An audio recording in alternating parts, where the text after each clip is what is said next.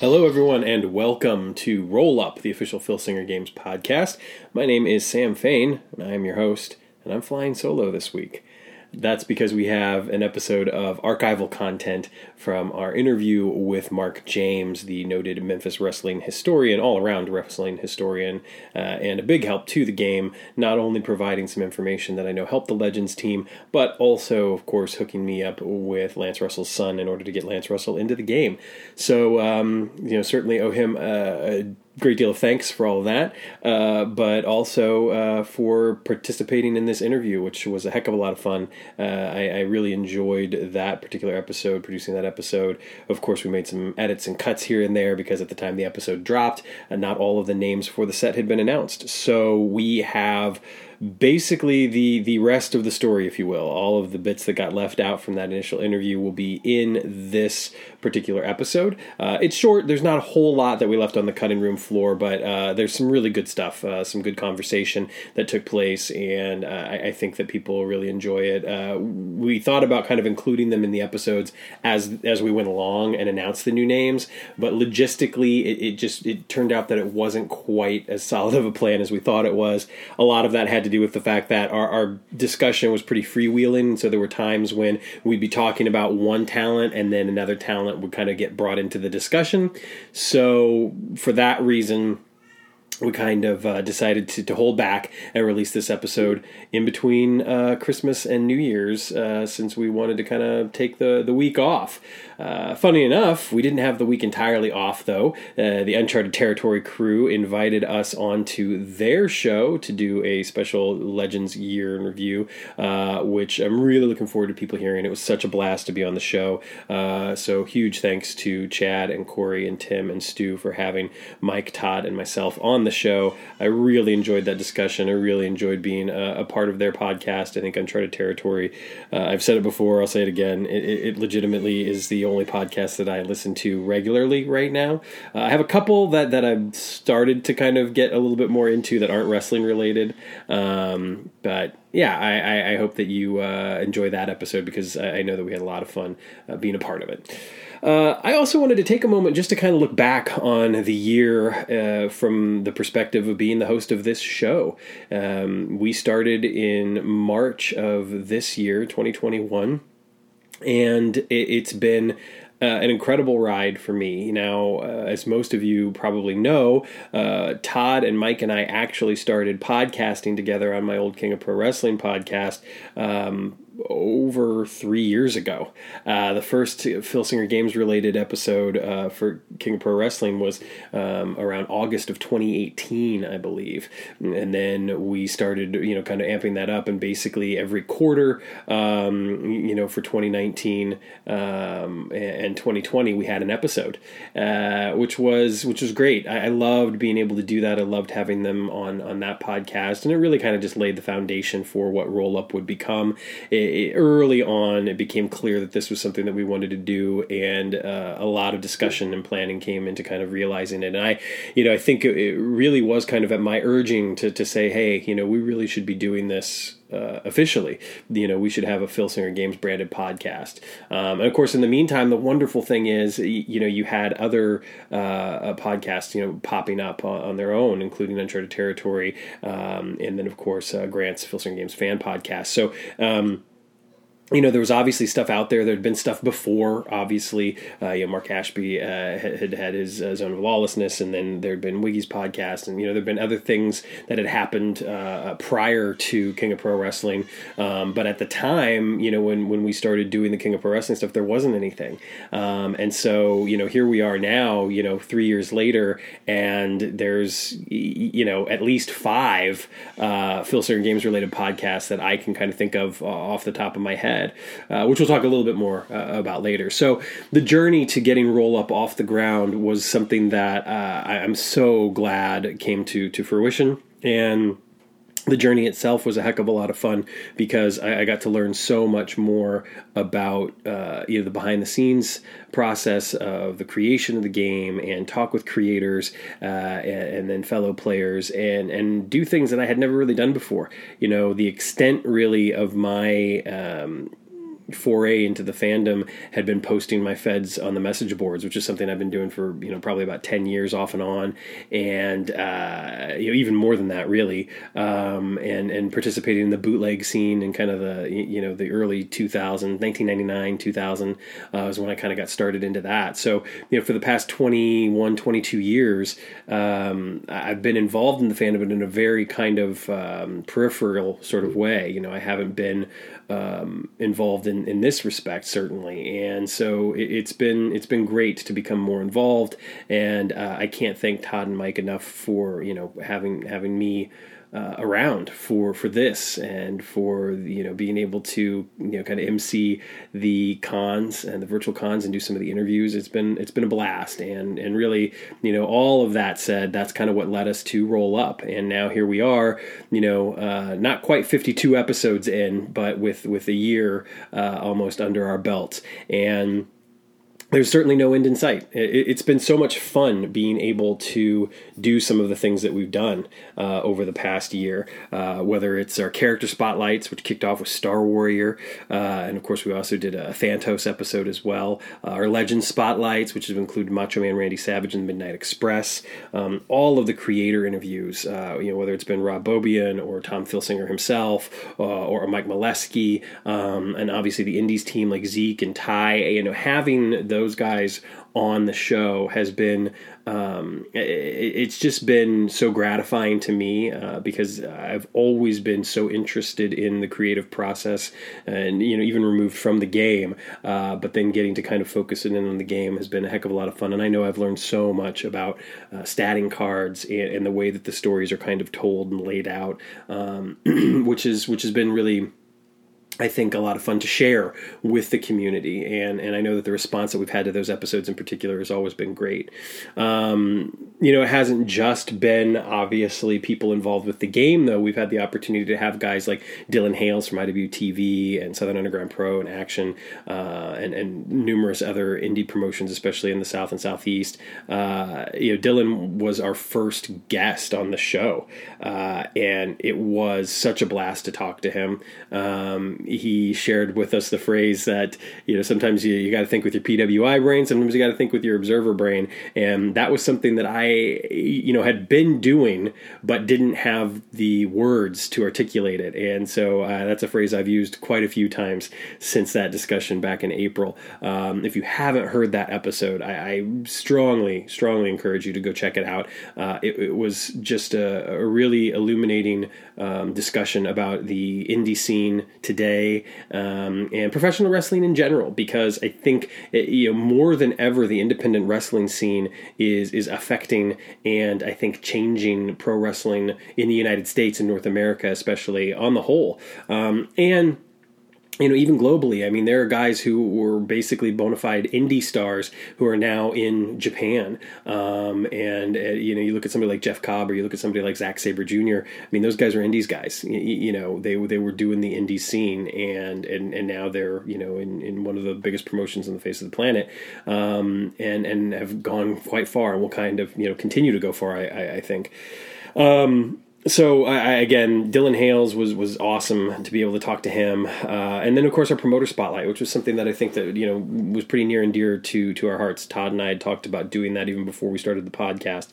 We wanted that to be a regular segment, and the people that we've been able to have on the show have just it's been so cool, to talk to people like Pike Mojo and Mike Fortune, and Jack Durakos, and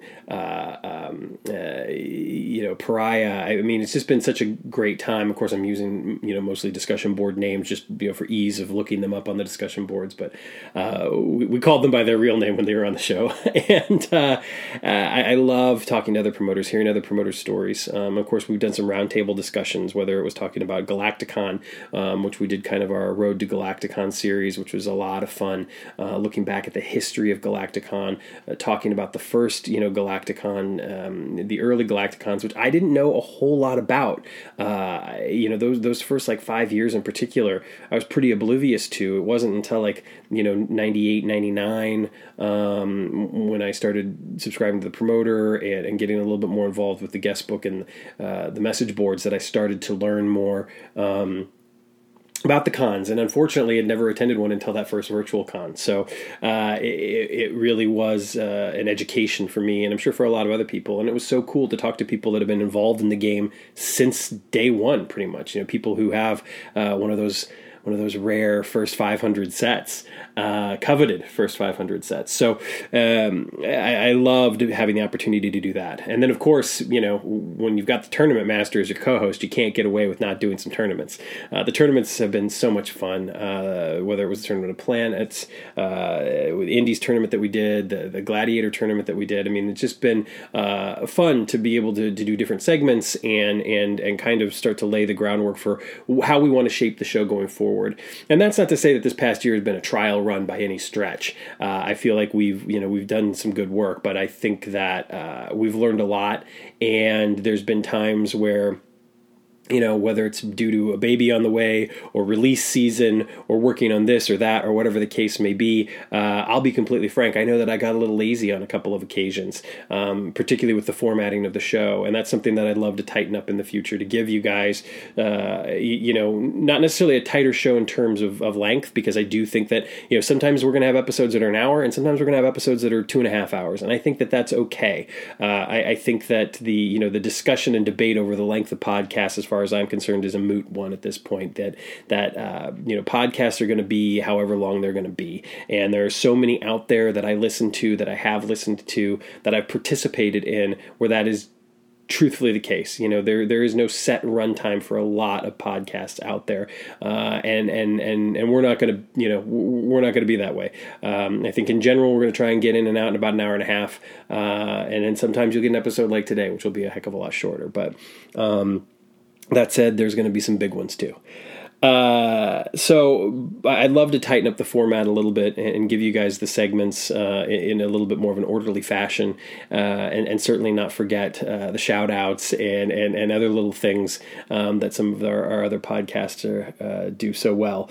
But this past year, this endeavor, Roll Up, I think has been something that we wanted to give a platform to the team, wanted to be able to have those check-ins with FedHQ, wanted Todd and Mike to be able to let the fans and promoters know what's going on in a more direct fashion than a teaser on the website or, a random message on the discussion board, that we wanted this to kind of be the direct pipeline for your news and information direct from FedHQ, as well as being an opportunity to talk about things a little bit more in depth, whether it has to do with the history of the game, the history of the fandom, or of course those opportunities when we get to talk to somebody like Mark James or Dylan Hales or, some talent, which we've got some interviews lined up for the new year, which I'm really looking forward to sharing with you.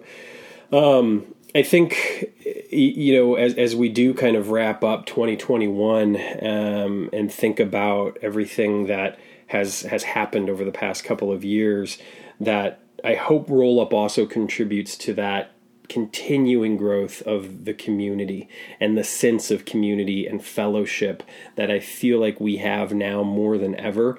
And I don't say that just because I feel more a part of it than ever. I say that because I think a lot of people do.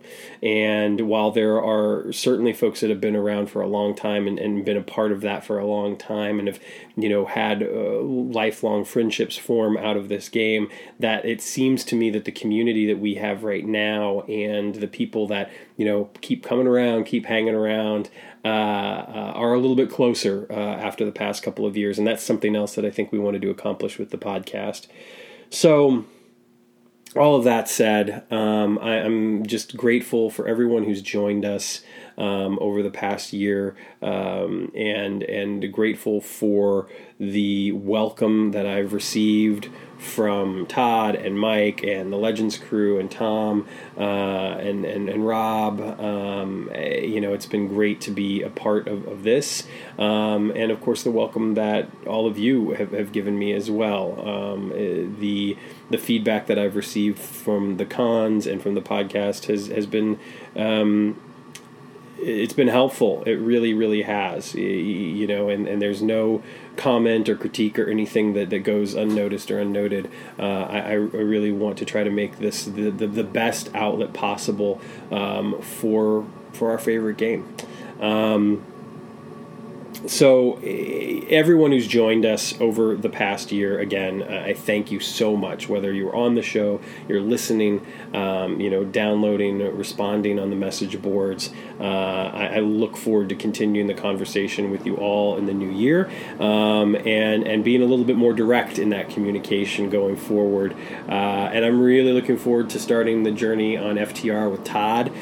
That's something that we'll try to give you frequent updates about, without spoiling anything. Certainly give you kind of a look into the creative process on occasion, and of course continue checking in with Mike and Rob and Tom and the Legends crew when we get the opportunity. They're doing such a great job over on Uncharted Territory that we haven't had an opportunity recently to really talk to them other than at the virtual cons. So I think getting to do their show this week was something that we'd wanted to do, whether it was on their show or our show, for a while. So I'm glad that we had the opportunity to do that, and hopefully we'll get the opportunity to have more crossovers in the future. And I think that we'll all benefit from it, because I know I always learn a lot during those conversations. I'd love to hear some of your favorite moments or episodes from the past year, if you have any. So please, on the discussion board, let us know what you liked. Let us know what you'd like more of. If you want more promoter spotlights, if you want more legend spotlights, character spotlights, that sort of thing. If you want more guests from the industry, let us know. We certainly have some resources here and there that we can reach out to people and hopefully get some people on the show, and do some cool interviews for you guys. And of course, if we do announce an interview or we announce something and there's a question you want asked, don't be shy. Feel free to send me a direct message. You can always do that. Reach out to me. If I don't respond right away, I have a 2-month-old in the house, so my time is not always my own. I hope everyone had a wonderful holiday. The holiday season is my favorite time of year. Sometimes I find myself with the post-Christmas blues. That is not the case this year. I am still feeling very much riding the wave of holiday spirit, and I think part of that has to do, of course, with having a 3.5-year-old and seeing the way that she has just enjoyed this time of year and enjoyed Christmas morning. So I'm still in it, still in that holiday mood, and I hope everyone has an incredibly happy and safe New Year. Take care of yourselves. Take care of one another. I'll be back briefly after the interview with Mark is over. But in the meantime, enjoy the pieces that got left on the cutting room floor with Mr. Mark James, Memphis wrestling historian. Another guy that we've talked a little bit about and mentioned a couple of times that will be released in this set is Koko Ware. He had a more of a sort of WWF themed release, Koko Beware with Frankie the Bird and everything prior to this one, but now he's going to get a Memphis release. For those that don't know, because he did get that bigger stage, and a lot of people I think probably know him from that. Talk about the differences with Koko Ware and Memphis, because he wrestled both babyface and heel. He did some, he did a lot of stuff down there that was very, very different from anything that he ended up doing in WWF. Oh, definitely. He had started out in the late 70s as a babyface, and he was a prelim guy because he just gotten into business, and he was doing okay. He was in the bottom of the cards. 1981, Lawler was having a loser leave town match with Dream Machine, Troy Graham, and he turned in the match. He was the referee, and he turned in the match, and Lawler lost, and he counted 1, 2, 3, and fans were mad, and he went with Jimmy Hart, switched to the name Sweet Brown Sugar, shaved his head, and started. He was probably a heel for 2 years. And then he turned on Hart and became, back to Koko Ware and had a feud with Hart and Hart's guys, Bobby Eaton, Stan Lane, all those guys. Well, Stan wouldn't. No, not Stan then. He had Stan before, and Stan turned baby. But he had... they put the Mid-America title on him in Memphis, and he was upper mid-card. they then even he was getting some main event shots. He lost the title to Bobby Eaton and lost the match, and it was a Lizard League Town match. So he left town, came back as Stagger Lee for Memphis. Same way JYD had done it down for Watts, he did it in Memphis. And it got over huge in Memphis. And so much so that he was, like I said, getting main event shots. He teamed with Lawler and Funk against the Bruise Brothers and Bobby Eaton in Memphis in the main event. The next week, the main event was Lawler, Stagger Lee, and Andre the Giant against the Bruise Brothers and Bobby Eaton. So he was getting a major push with that. And it worked. I mean, then from there he went and started teaming, I don't know, maybe a year later with Norvell Austin. They became the PYTs, Pretty Young Things, based on the Michael Jackson song. He had one of the best drop kicks I've ever seen. People talk about Tommy Rogers' drop kick, Brad Armstrong's, and he's not the tallest guy. Yeah. But someone could be sitting on the top turnbuckle, sitting on it, and I saw him drop kick him in the chin. Wow. He could jump like nobody could jump. And just the most amazing thing you ever saw. His brain buster that he did was amazing. Yeah. He started doing that in Memphis originally, and he did well. Then he went to WWF, and became the Birdman. So fans love Koko. They always did. He did really, really well here. You know, one thing we didn't really talk about with the Moondogs, and I'd like to actually talk briefly about with Koko, is that, you know, he came back. And one thing that we didn't really get to with Memphis in general is that, you know, during sort of the national expansion for the WWF, a lot of the territories were trying to figure out what they were going to do. And one of the things that, you know, that Jerry Jarrett ended up doing was, you know, kind of rebranding the territory a little bit, you know, giving it a new name, elevating the title to like a world championship, working with AWA, and eventually with the acquisition of World Class down in Texas, forming the USWA. And Koko came back in the 90s when it was the USWA. Talk a little bit about like his return and just a little bit about the USWA in general, if you don't mind. Sure. They had tried. Well, let's see. How do you describe it? The territory system was drying up. I mean, a lot were gone by then, by the late 80s, 88-ish, 89. And Jarrett was working with them, trying to, the ones left. You had Championship Wrestling from Florida was still around. I forget who owned that. But you had that. You had Vern. You had Jarrett, obviously. You had World Class, and he was running World Class at the time.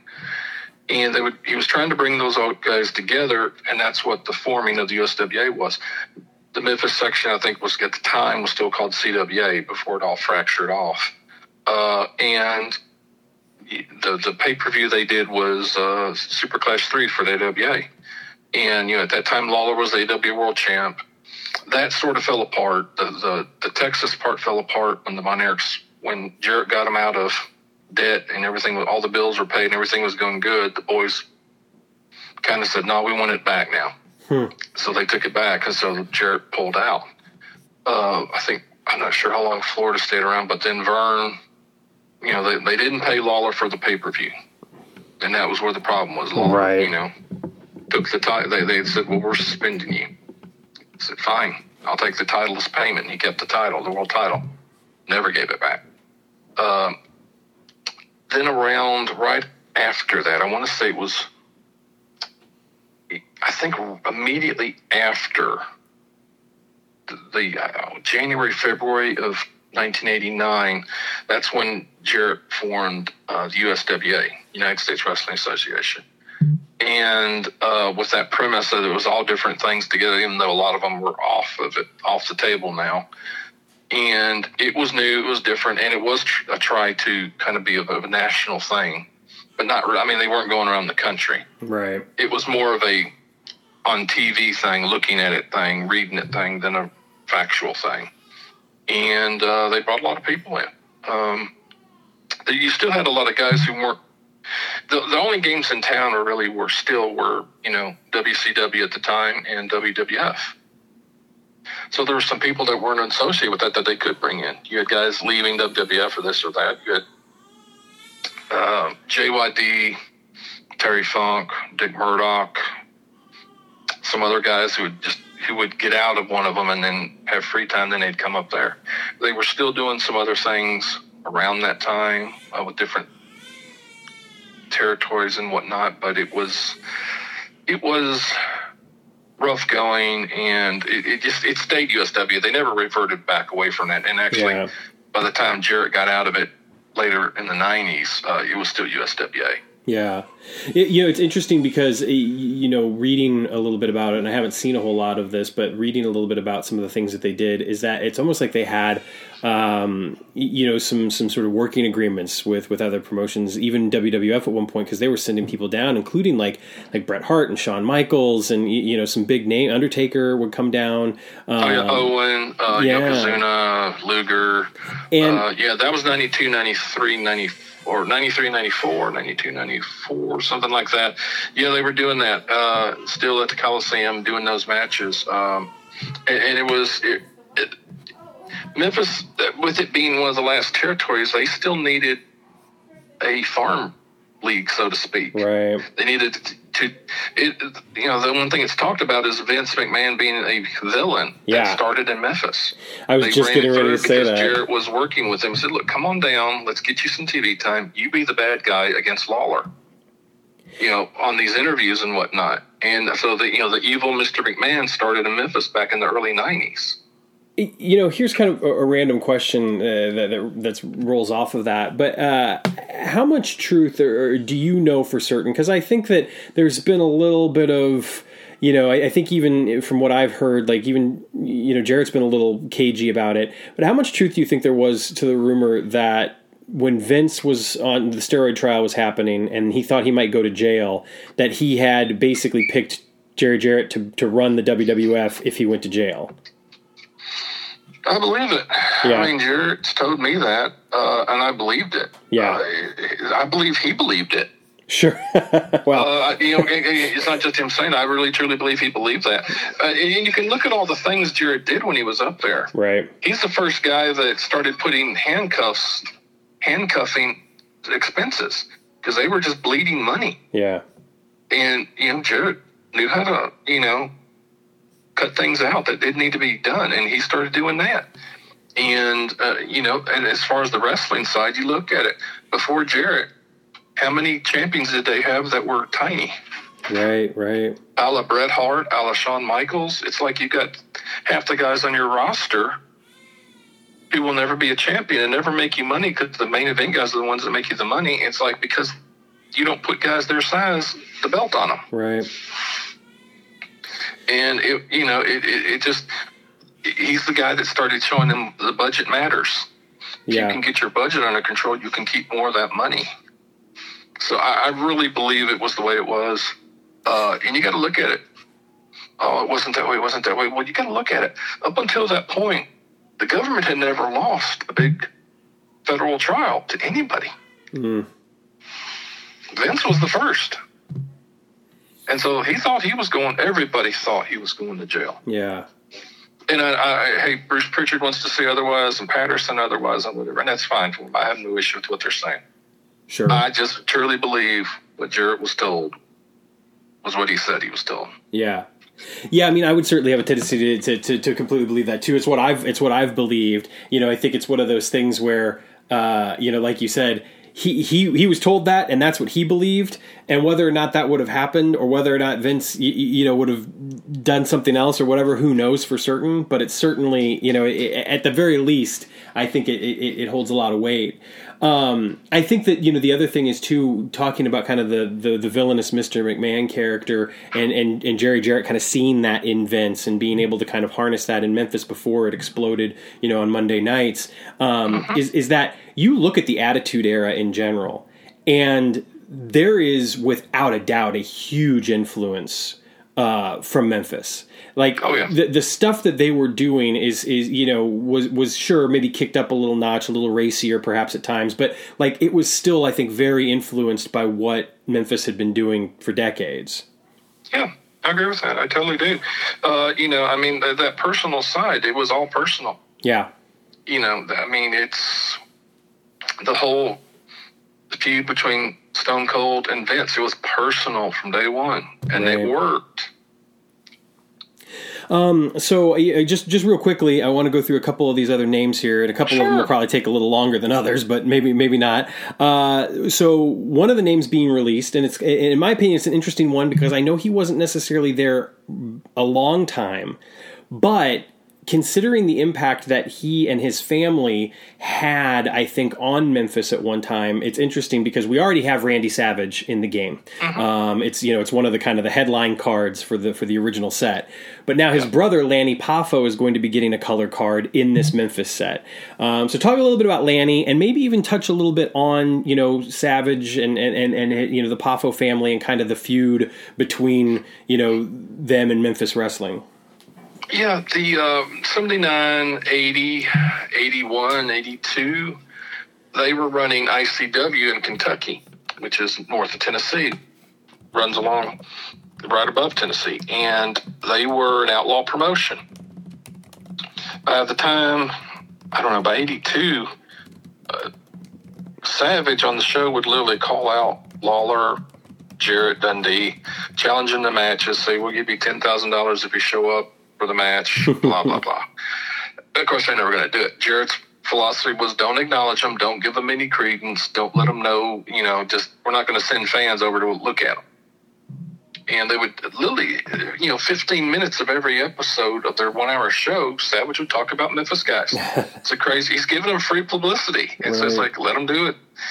Anyways, they never acknowledged, they never did. Anyways, by the late 83, they had shut down.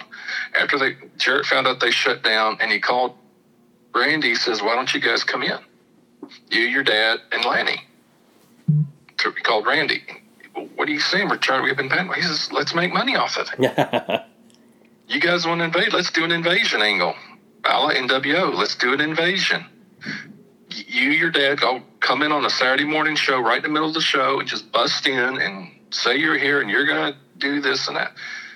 And they did it, and it really was good. You can see it on that. The good thing is that's on YouTube to watch, and you can see it. And they came in, and it led to a feud, great feud, and they ended up staying. I want to say Lanny stayed probably close to a year. I think he went down to Mid-South Watts when Dundee went down in December of 83. No, wait. No, that's wrong. He came to Memphis first. So he was in Memphis for about a year, then ended up going down after about a year in late December of 84, I want to say. Okay. I might be wrong. It doesn't matter. They were in Memphis, and it was great. They were heels for a long time. Then they ended up going and becoming baby faces. Lawler teamed with Savage, and Lanny had teamed with a couple guys. And he was great. I mean, he was there probably a year, I want to say. But, no, he made a big impact. I remember the match with Lanny and Savage against the Rock and Roll Express. And Savage pile-drived Ricky Morton through a wooden table. Mm-hmm. And they took that around the whole territory. And the match would go on. They'd take them outside the buildings, wherever, and pile-drive them through. If there wasn't a table, they'd pile-drive them through the windshield of a car. Wow. So, yeah, the fans remembered Lanny. Yeah. It's amazing too because I've heard this a few different times from Jerry Jarrett in interviews that he always had a lot of respect for Randy because when he got the offer to go work for Vince, he said that he had to finish up the right way, he did. and not everybody did that. Not everybody did that. No, No, Hart didn't. Yeah. Hart knew not to take it to get a broken jaw.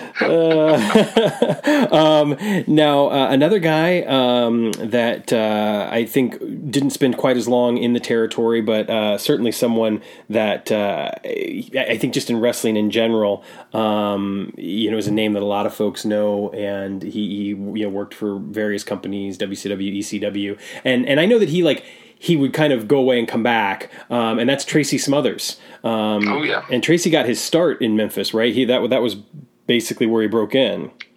Yeah, I want to say 86, 87-ish, if my memory works right. No, he was the wild-eyed Southern boy, Tracy Smothers back then. Great young baby face, great wrestler, great ring, great interviews, fired-up guy, lots of energy, and was perfect for wrestling. He came through then, was there a year or two, moved on, came back. When Jim Cornette's SMW closed up, they did a feud with USWA, and he came back in with those guys and did it again. Oh, cool. And he was one of the guys that came from SMW in when they were doing that. It worked really, really well. He was always good in the ring. Never saw him do a bad match. Yeah. Great wrestler. It's funny because when he unfortunately passed, there were a lot of guys, and CM Punk is one of the first one that jumps into my mind, who were not of that generation. But immediately kind of took to social media and talked about how important, Tracy Smothers was to them, going into a locker room and sitting there and learning from a guy like Tracy Smothers and then also, having the chance to get in the ring with him. And obviously this would have been when he was older and, had been around for, 15, 20 years at that point. But, to hear the respect that he was given from a guy like CM Punk and others who are younger on the scene, obviously I thought was just really cool. And a testament to the fact that sometimes, it's not necessarily the size of somebody's bank account or how many DVDs they have out that can really tell you the impact that they have on the business and the future of the business. And it's what they do backstage. It's what they do in those dressing rooms and those locker rooms. Absolutely. No, he was legit. He was a real deal. And then we got two more names in the main set here, and I honestly don't know which one to go with first, but I think I'll go ahead and start with Wildfire Tommy Rich. Good old Wildfire. Talk about Tommy Rich. Tommy's great. Started out a Tennessee guy. I guess it was 76 he made his debut here, and he was. The fans loved him. He's just one of those all shucks guys, and in that same vein, like Tracy Smothers we talked about, he'd get fired up, and that's kind of why Wildfire fired up. It was easy to get him fired up, and he was good energy, good ring action, good everything all around, and it's why he's been in the business for 50 years now, 45 years, whatever. And it's just, he was a solid worker. He could do it. That's why they put the NWA belt on him for a week, because he could do it.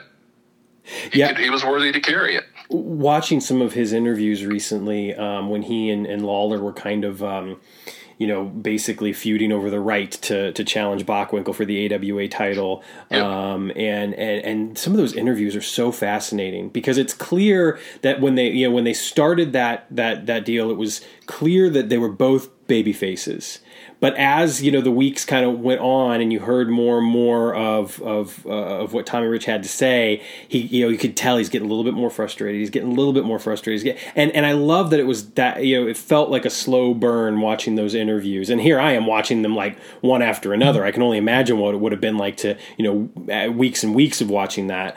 And I love the way that he was able to kind of straddle that line. And you saw it even when he would go into the ring, that that the fans would kind of be cheering him, but there'd be some that weren't so sure, and and then throughout the course, and against Lawler, he still had a large amount of fans cheering him. Yeah, even when he was the bad guy. Yeah, it's pretty amazing, and incredibly talented guy. I mean, there's no denying that, and somebody that I think.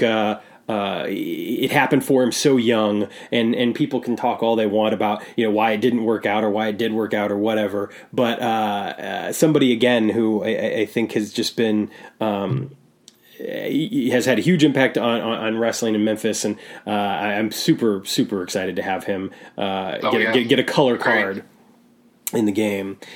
And then the last name, which is kind of, we really, when the set started out, we thought that the Fabulous Ones would be our headliners, and really that's the great thing about this set is it's like you could have, released Austin Idol and have him be the headliner. You could have released the Fabulous Ones and he's the headliner, Dundee, the Moondogs. Like it's really just an incredible set of talent, roster of talent. But the guy who I think we're kind of saving for last, if you will, is Dutch Mantell.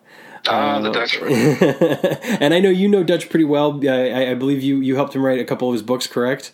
Yeah. We put them out. It was very good books. Yeah. So talk a little bit about Dutch and about his impact on Memphis.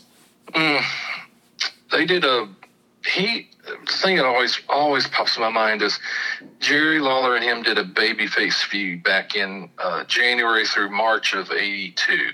It was right before Andy Kaufman showed up for the Lawler match. And it was amazing. I'd never seen a babyface feud where both guys stayed babyface throughout the whole thing. Wow. And the fans were split 50-50.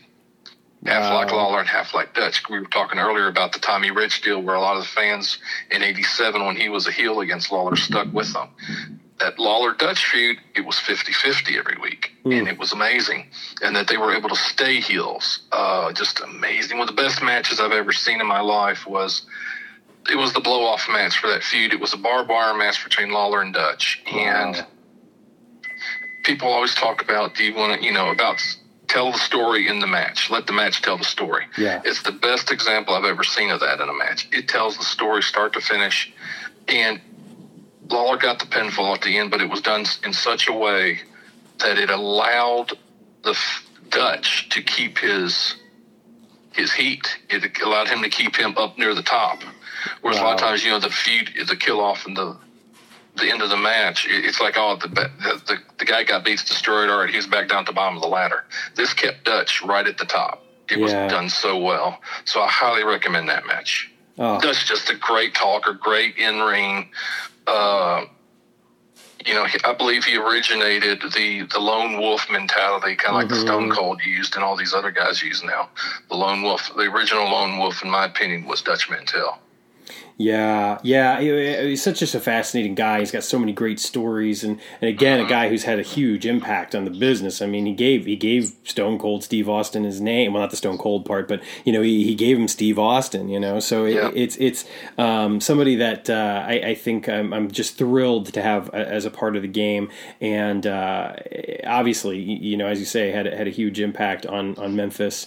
And would go on to do so many other things, and obviously, we were talking about it briefly with Tracy Smothers. He did a stint in Smoky Mountain as well, I think Dutch is fascinating. I've always felt that way, and I actually don't have those books, so those will have to be next on my. On my list, and I think after that, like I said, I'm inching my way closer and closer to just about having them all.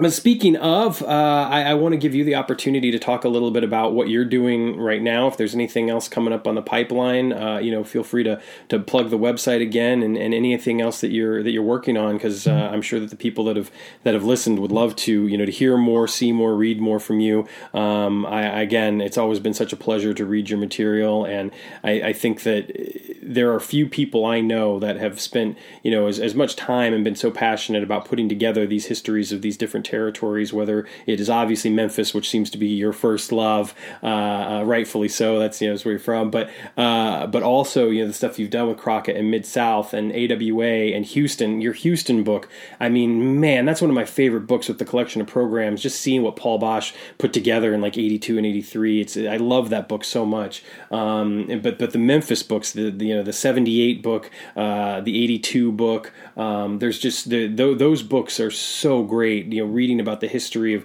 everything as it went down, especially with the Jarrett split and the formation of everything that they did and all the stuff he put together in his first year. It's just incredible stuff, Mark, and I'm such a big fan of yours. So I just want to give you the opportunity to tell everybody about what you've got going on, what you've got out there, and how they can find you. Sure. I'm working on a book. It's nowhere near half done yet, but I am working on actually 2 books. So there is something in the pipeline. Can't really talk about it yet. Sure. As far as my books that are done, most of them are on Amazon. You just go to markjamesbooks.com. It's got my book page on my website. It's got all the books listed. You click on it, and it'll take you to a link that'll take you to the Amazon page. Do some shirts, Old Memphis shirts, markjamesshirts.com, markjamesshirt.com for 2 different sites. We hopefully more shows going to come up. We do love going and actually seeing and talking to the fans at shows. So hopefully that'll come around more. Other than that, that's pretty much it for right now. Well, I'm very excited. I can't wait to hear more about what's coming next and what you're working on. Again, I really am a big fan, and it was such a pleasure to meet you at All In and pick up a few books then, and then just pick up more since then. I didn't even mention the Tuesday Night at the Gardens book, which I know you did with Jim Cornette. I think that book is just that book. The thing that I love so much about the book, and I think I actually sent you a message telling you this at one point, is that it does so much more than just talk about Tuesday Night at the Gardens. The early chapters of that book really kind of helped to set the table for just professional wrestling history in North America in general. And you get this great sense about how important Louisville was to the tapestry of North American wrestling and the history of North American wrestling. And, some of the big names that were coming through there, obviously, like, Ed Lewis or Lou Thez. And, that's just another, I could literally do an episode with you where we talk about each book individually over, one episode devoted to each book, because I'm such a fan and I love your work. I think that this past year at the Tragos Thez Professional Wrestling Hall of Fame, you were honored with the James C. Melby Award, which recognizes excellence in professional wrestling writing or historical preservation. And I think it's just incredibly well deserved. But the funny thing about that, from my point of view, is I was supposed to be there, and I ended up sending you a message it was not that long before the event was supposed to take place, and you said you weren't going. And I was like, oh, that's too bad. It would have been nice to see you. And then just a week or 2 after that, I was talking with our friend at the podcast, Chad Olson, who's a member of the Legends team, and Chad does the Uncharted Territory podcast as well. And Chad told me that you were going to be honored there, and I was like, I just asked him a couple weeks ago he was going. He said he wasn't. And he's like, well, he wasn't kayfabing you. He didn't know because we just told him a couple days ago. So I was too bad I couldn't be there, but I'm so happy for you because again, I think it's just richly deserved. Thank you, man. I really appreciate it. Yeah, it was a blast going there. Love being at that place. Yeah. I'm. My plan is to. I don't know if you're going to make it in 2022, but I'm definitely going to be there in 2022. So if you're there, I'll see you then. If not, maybe I'll be able to catch you at some point down the road. But this has been an absolute pleasure. I can't thank you enough, and I hope to do it again sometime. I really appreciate you having me on. It was a blast. Awesome. Well, thank you, Mark. Take care of yourself. Okay. Thanks. There you have it. The cutting room floor with Mr. Mark James. What else can I say? I mean, Mark has been just lovely to work with. I always enjoy talking to him. I always enjoy listening to his stories. You know, I mean, we didn't really prepare for that interview. It was literally just a phone call. I asked him whatever I wanted to ask him, and the answers you heard, the guy knows his stuff and clearly, can go on about the subject and will go anywhere you want him to. I mean, that's the nice thing. There are certainly times in our conversation, when he would say, do you want me to talk a little bit more about this, or do you want, and just to have that opportunity to talk to someone who's so knowledgeable about something so specific within the history of professional wrestling is a real thrill, a real blast. And, there's some incredible wrestling historians out there working diligently to preserve the history of the business. And Mark is one of those guys who has just produced so much that I think is incredibly valuable to any aficionado of professional wrestling, anyone who fancies themselves as kind of the armchair historian, even someone who fancies himself as a legit historian and wants to do their own research and wants to write their own book. Mark's books are incredible resources for that. This past year, I feel like because of the connections that I've made due to the game, past couple of years really, I've continued to learn so much about the history of wrestling, things that I never knew or I'd heard a little bit about and wanted to know more about, but didn't know where to look, and that's really opened up to me over the past couple of years. Names like Rock Rims, whose books are just phenomenal. I cannot recommend his work enough. Just check out any one of his books, and you will not be disappointed. I can't thank a guy like Chad Olson enough for suggesting books, providing me with some material, and the conversations that I've gotten to have with him about the game, about stats, not about the game, about wrestling. He's become a good friend and certainly a great resource for me, and I really appreciate that. The conversations that I've gotten to have with Rob Obian about statting cards and telling stories with cards, and the way that he I think kind of plots things out so well, and the methods that he uses to kind of get that across are really cool, and it reminds me sometimes of like songwriters. It's like what comes first, the lyrics or the music, and sometimes it's lyrics, sometimes it's the music. Some people say it's always the lyrics, some people say it's always the music, and I think that it's similar with cards. It's like, does the story come first, do the stats come first, do the stats dictate the story, does the story dictate the stats? And those types of conversations that I've gotten to have with Rob have been incredibly illuminating, so I'm grateful for those, without a doubt. I could go on, and I'm sure that there will be times to express my gratitude to other people in the community. But I will say that I'm grateful again to the Uncharted Territory crew. I love what they do. Chad, Corey, Stu, and Tim, thank you guys so much for all of your work, not only on the podcast, but of course all of the hard work that just shows with each and every Legends expansion set that we get.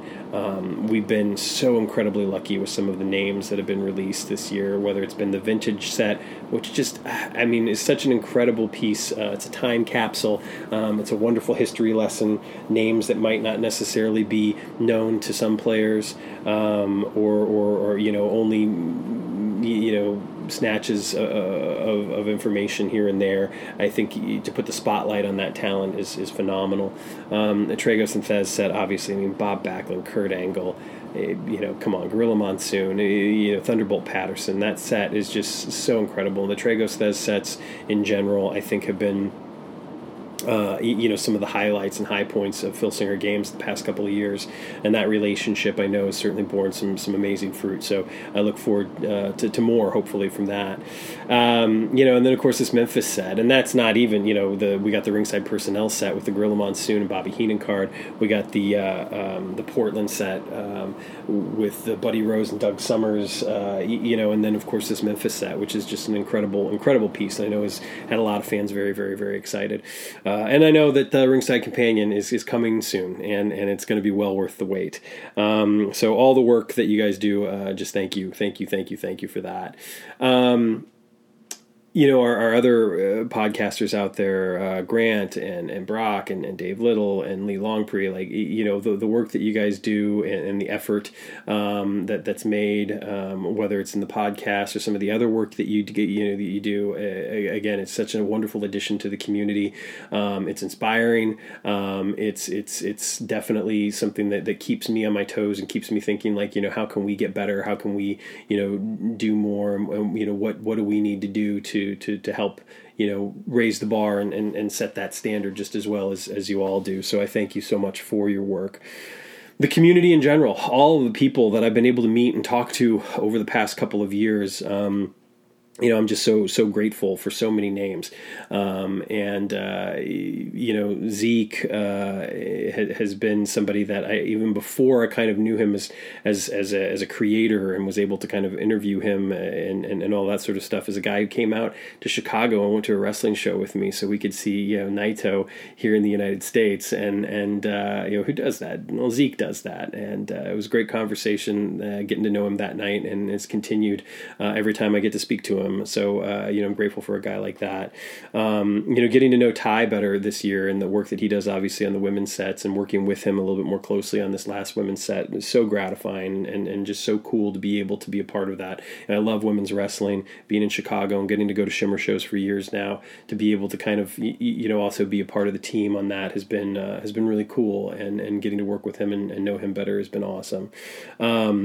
There's too many names to mention.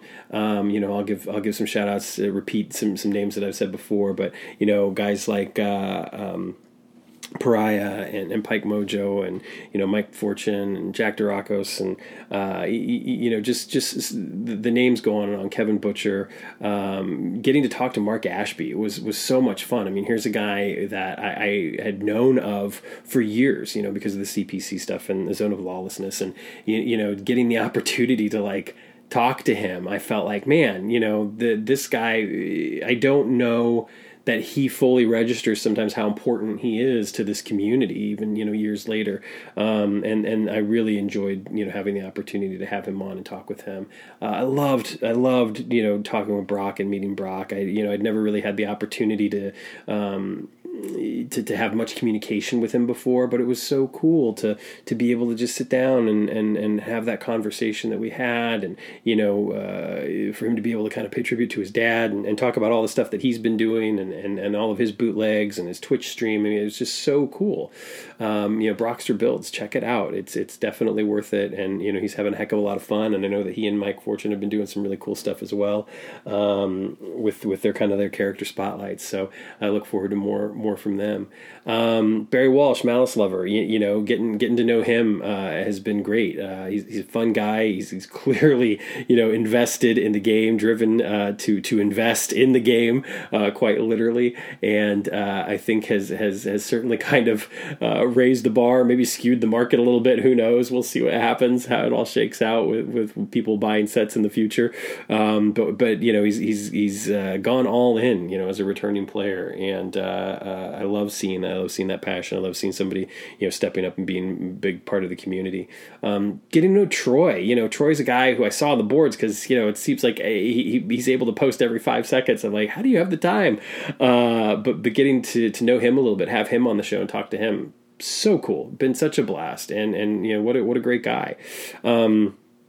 I know that there are names that I've missed, and I do apologize. It's not an intentional slight on anyone, but I just wanted to kind of extemporaneously, thank some people, talk about some people that have meant a lot on this journey over the past year, and I think are great members of this community, as is everyone. We wouldn't have the community if it wasn't for each and every one of us, and I think that it's great, to have that in a time where, even now, unfortunately, there's still, I think, a lot of feelings of being a little separate, a little apart, a little other than normal. And to be able to have this, I think, has really made a difference for a lot of people. And I know that I am one of those people. So I'm so grateful for all of you. And I am naturally grateful for Tom Filsinger himself. I keep saying that, Tom Filsinger himself. I don't know why I had the himself. It's not necessary. It just happens. Himself.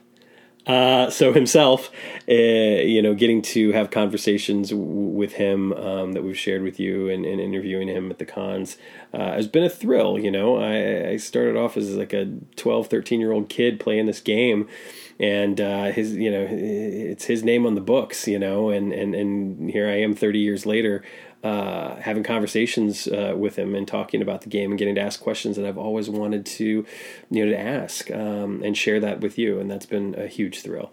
Mike Molesky, man, Mike is a great guy. Mike is a guy who calls you the morning after you record a podcast because he thought maybe you seemed a little down. Mike is the guy that checks in on you randomly, saying, yeah, I was thinking about you and your family and just wanted to check in and say hi and see how you guys were doing. Mike is a good human, and it has been so great getting to know him, getting to appreciate his sense of humor, his sarcasm, and his love and passion for the game. I don't know I genuinely mean this. I don't know that there's anyone who takes Phil Singer Games as a whole as seriously as Mike Molesky. And I don't mean that like he's very serious. He's not. But I think that I don't know that there's anyone else that takes it quite as seriously as Mike. It's still real to him, damn it.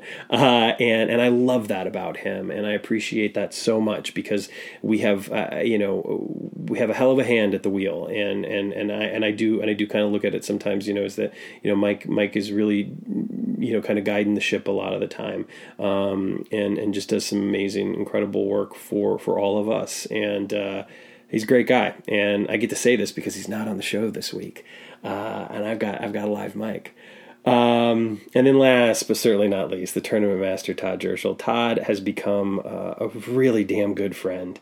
I have been able to spend hours on the phone with him over the past year, where sometimes we're not talking about this game at all. We might be talking about Star Wars or the MCU. We might be talking about kids and family, and that has been so incredibly meaningful to me. And Todd is so hardworking and just as passionate and takes it just as seriously as Mike does. And I think, having the two of them work as hard as they do to keep this ship afloat and to really kind of shepherd all of these wonderful products into your hands, I don't think they get enough credit, quite frankly. And again, Todd's just a great human, and I value his friendship and his voice a lot, very, very highly. And I am so fortunate to be able to do this podcast with him and Mike when he decides to show up. I can't thank them enough for having me along for the ride, for inviting me to be a part of all of this, and it has been wonderful. And 2021 has been a banner year in a lot of ways for Phil Singer Games, and let me tell you, 2022 I think is going to be even better. There's some awesome stuff on the horizon, stuff that you know about, like the Ringside Companion Volume 2, and stuff that I cannot wait to share. Conversations I know that will be happening on this podcast, and it's going to be cool. It's going to be a great year. So, dare I say, it might even be better than the last year. I think it will be better. Yeah, no, I'm not going to say dare I say it, and I'm not going to say I think. It's going to be better than 2021, and that's a high frickin' bar to clear. I didn't want to get too blue there, just because the parents are away and all. I feel like I shouldn't cuss too much. But anyway, thank you guys so much. And I mean it. Each and every single one of you that are listening, thank you. Without listeners, we're just, guys talking into the void. And who knows what's on that void? Might be Maramus, might be Darkseid. I don't know. Anyway, happy holidays, happy New Year. Have a safe rest of 2021 and a safe beginning to 2022. Take care of yourselves and one another. Much love to everyone in this community. I appreciate you. Keep the dice rolling, and we will be back next week with a brand new episode.